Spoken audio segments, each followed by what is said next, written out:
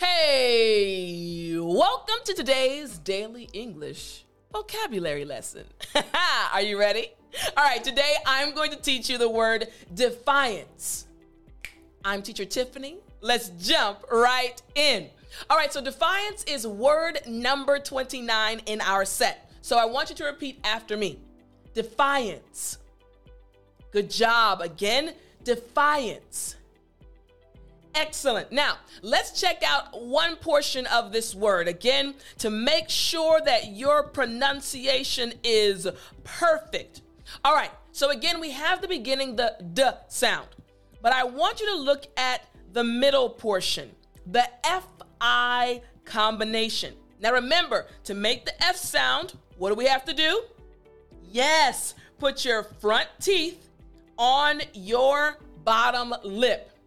But what about the I sound? Now, to make the I sound properly, the I, not I, but I literally want you to think about your eye. Yep, you heard me right.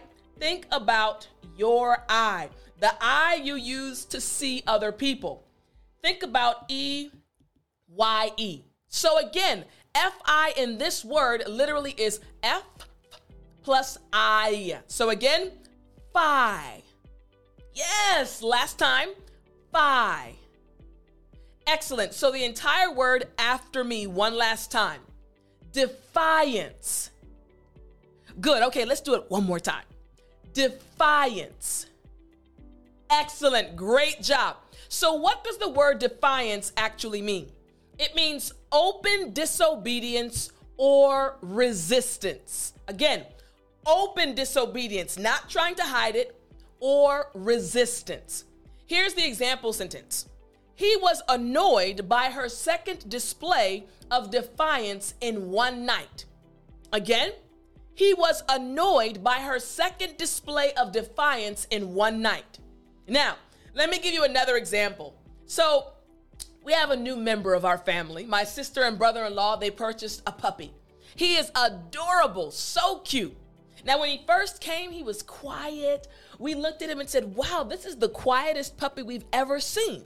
But 2 days later, woo-wee, he let us know that he was not a quiet dog. And over time, we've realized that he has a strong personality.